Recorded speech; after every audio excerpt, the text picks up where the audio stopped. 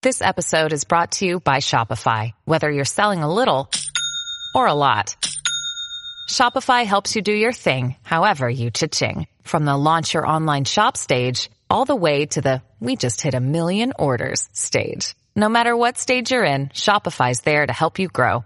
Sign up for a $1 per month trial period at shopify.com/special offer, all lowercase. That's shopify.com/special offer. Curtis Lewa. Curtis Lewa. Rip and read. Check this out. This is the Rip and Read featuring Curtis Lewa. Talking about Now to the Bernard McGurk studios of 77 WABC and Curtis Lewa. This is the Rip and Read. It's a sound that I never experienced. Wrong Way Lou Rufino and Justin Ellie. With my wife Nancy, who is here for the Rip and Read every Tuesday and Thursday to do a deep dive, which he will in the next segment, with Eric Adams in a stealth-like way, once again spending our money and not giving us any answers, but more and more riddles. But first, to pomp and circumstance, I never had this in elementary school. There was no such thing as a moving up ceremony or junior high school, PS 114, Builder C Junior High School. And as everybody knows, the Jesuits shine their boots on my backside, as Peter King always likes to say, from the high school he graduated, Brooklyn Prep, to the one that they kicked me out to the curb, and I never looked back. But now I see headline after headline. He might as well have on his robes, graduation robes. Maybe he is the valedictorian, not Joe Biden. He has decided to forgive more student loans, even though I thought he can't do it. I guess he figures the pathway to re-election, if he is the candidate standing after the Democratic nomination process, is to forgive student loans. Now, Nancy, my wife, graduate of SUNY College. Where was that, Nancy, again? Stony Brook. Stony Brook. And then, of course, Brooklyn Law, saddled with student debt. Saddled. Well, I wish I could help, but I have other responsibilities. But can you explain what the President of the United States has decided to do that has enraged most of our WABC audience? Yeah, so when he initially came into office, he had these promises of student loan debt reduction and canceling student loan debt. So, he kind of rode to some level of popularity with younger people who have student loan debt. So he tried to push forward a $400 billion package that would assist 43 million people. Now, to date, he's only been able to assist 3.9 million, so less than 10% of what he set out to people he set out to assist. And at 138 billion. Now, not all of this has gone into effect, but as of yesterday, he's on the campaign trail again. He's at a fundraising event.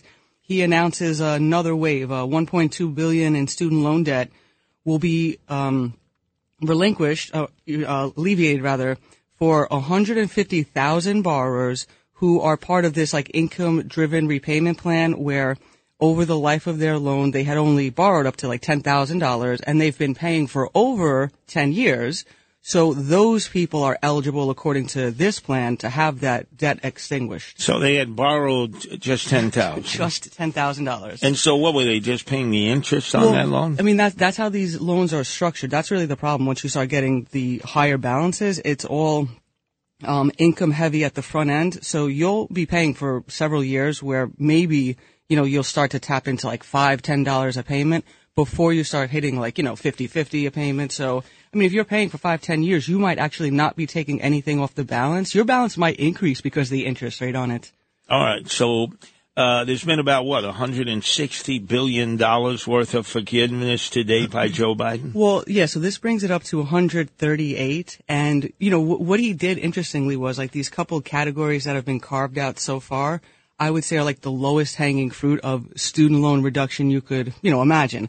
So, for instance, it's more or less closing up paperwork because this is what it is. The the government hires these servicers to manage this mess of debt. And unfortunately, most of these servicer organizations, they're not inclined to tell you when you've hit a parameter of your payback where you don't owe anymore. So a big chunk of these people who've gotten relief, it's just technical paperwork glitches where the company never told them, oh, by the way, you don't owe us anymore.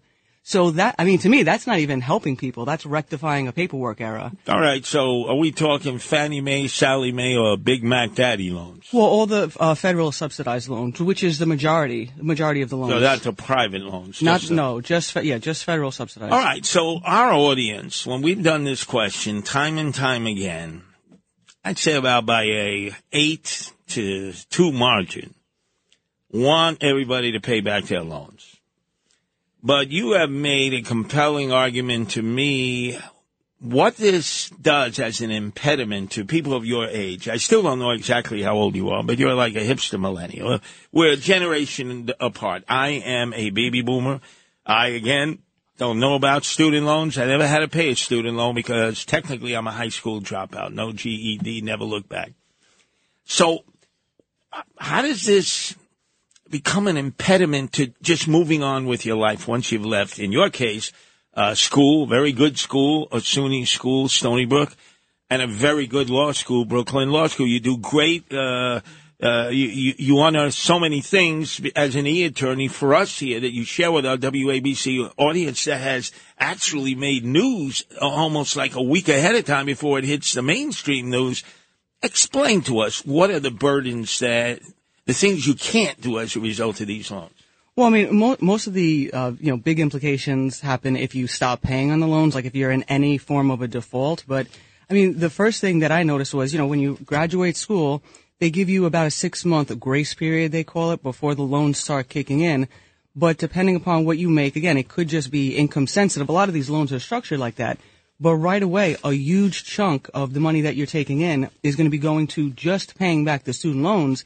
And the practical problem of that is, when you go to rent an apartment or they're looking at your credit report, you have an outstanding payment. So the fact that you're current on it is great, but it's this lingering overhead obligation that will prevent you from being able to do certain things, like, for instance, rent an apartment because, a fraction of your income is already accounted for. So again, there's that practical implication. If you don't keep your student loans current, if for some reason you have financial issues and you fall in default, so for instance, my law license, if I had an issue with default on a loan, they wouldn't renew your law license. They would cancel your law license. So if you are a professional, that's extremely important. They can, basically just take you out of being able to practice your profession. So that would be for doctors, lawyers. These are people who have dedicated many years, well after graduate school, in order to be able to qualify. This is Greg Kelly for Priority Gold. What does it mean to be America's precious metals dealer? It means that you're in touch with the hearts and minds of those who love this country, value our freedom, and want to protect the future. Priority Gold is that precious metals dealer. They've helped thousands of Americans back their retirement with solid gold and silver. Call Priority Gold at 888-506-6439. Receive free shipping, free storage, a free investment guide, and one of the best purchase experiences in the industry. Call now or go to PriorityGold.com.